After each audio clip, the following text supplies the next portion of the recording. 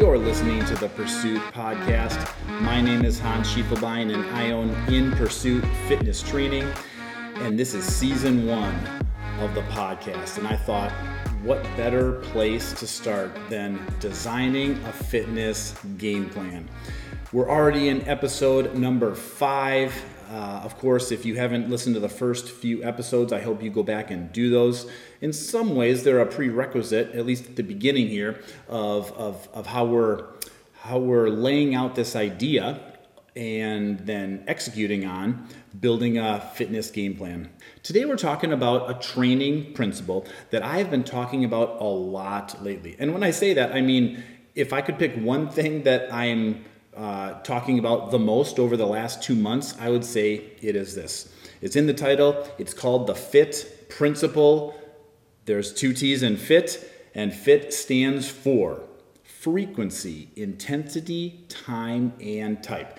Now, the FITT Principle is a way to structure our workouts so that we are balanced, so that the volume of our training makes sense, so that we can have language for how to progress our training. And so it really allows us to dial in different components of a workout and a workout week. As I get into a couple of the details, this is the first time where I'm going to separate out the beginners and the more advanced. A lot of the episodes up until this point have focused on people getting started with their fitness, but this is one where in the second part, I'm going to speak a little bit more directly to some of the advanced athletes who might find ways that they can apply the FITT principle to help their training get to the next level. All right, guys, I'm actually going to go a little bit out of order. So instead of FITT, I'm going to focus on the frequency and then I'm going to jump to the time. And here's why. Certainly for the beginners, the frequency, how many days per week do you work out, and the time, how many minutes in a workout, but more importantly, how many minutes in a week are you working out? Those are the 2 important components that are going to be most relevant as you get started. I really encourage you to do 2 things. 1, keep a log, especially in this first month. And now I'm not going to do this forever, saying log all your workouts. That's not for everybody, but it really is interesting in the first month to log how many times you're working out, how many minutes you're working out, what you're doing, and what you're able to quote unquote accomplish in a workout, because very quickly you'll see the progressions, you'll see yourself getting more fit, and it's kind of fun and motivating to see how much more you're able to get done or how much longer you're able to work out. That's why I encourage you to log your workouts. But trust the process. So many people come into this thing and they just say, I'm supposed to be exercising 4 to 5 days a week. That's where I'm going to start. Wrong. Don't go for that trap.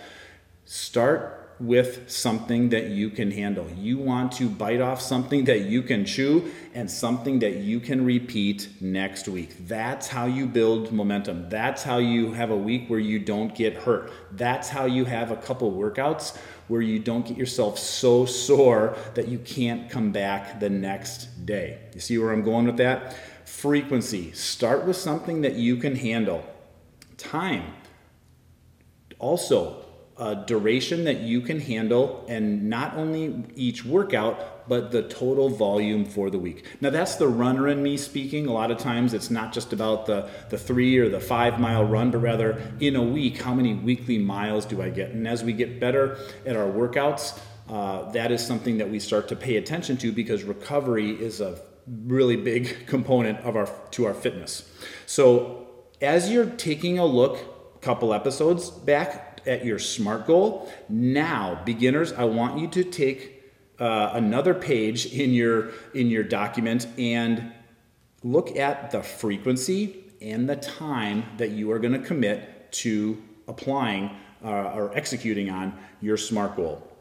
Now, for intensity and type, again, those aren't going to be as relevant to you right now. Intensity will probably take care of itself. So if your SMART goal includes running, you would not go out for just a long, slow run. And conversely, you wouldn't go out for just short sprint intervals. Okay, those are two different intensities, and you're going to want to do them both. We won't get into the details right now, but pay attention to your intensity and know that some workouts are more intense, some are less. That is a good training week.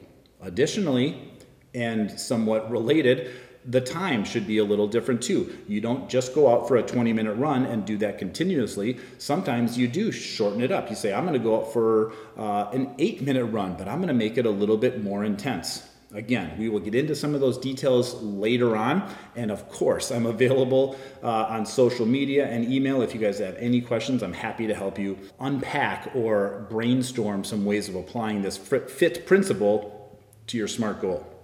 So beginners, in review, frequency and time, I want you to look at those two components as you start putting the details together of your SMART goal.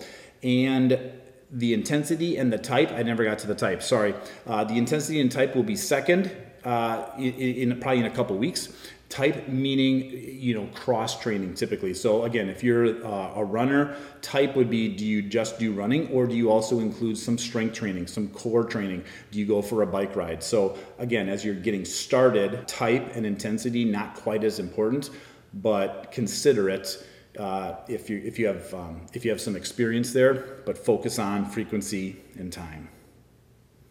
All right, for the advanced people, you're looking to do something new, which by the way, I think is a great way to keep yourself in shape and to keep yourself fresh and injury-free. The FITT principle is super interesting for you. The frequency and the time are probably all set. Now, like I said to the beginners, you certainly could start playing with that a little bit. If I am training for a half marathon, let's say, and my time is X number of hours per week, I certainly could take a couple weeks, maybe even a season, a month or so of decreasing the total volume of training as a little bit of a recovery.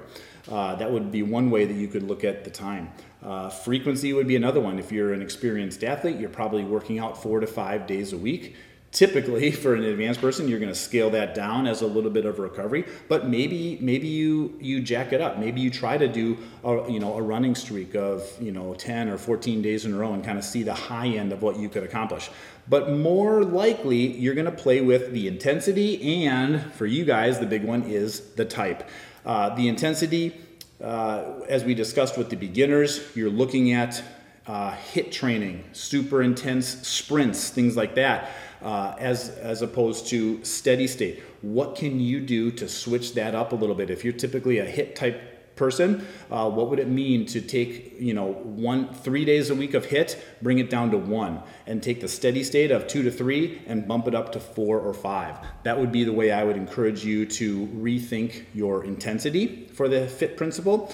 But more likely it's going to be the type. Again, I'm a runner and I enjoy running. Lately I've been doing some more triathlon training kind of stuff, and so I try to get on the bike a little bit more. I haven't been back to the pool, but certainly when I've been at the lake this summer, swimming when I can. So for me, it's changing up the type from the running and even the triathlon to bringing in more of the conditioning pieces of metabolic conditioning, kettlebell work, strength work, things like that. So think about ways you can take your SMART goal and increase the amount of type of exercise that you're doing.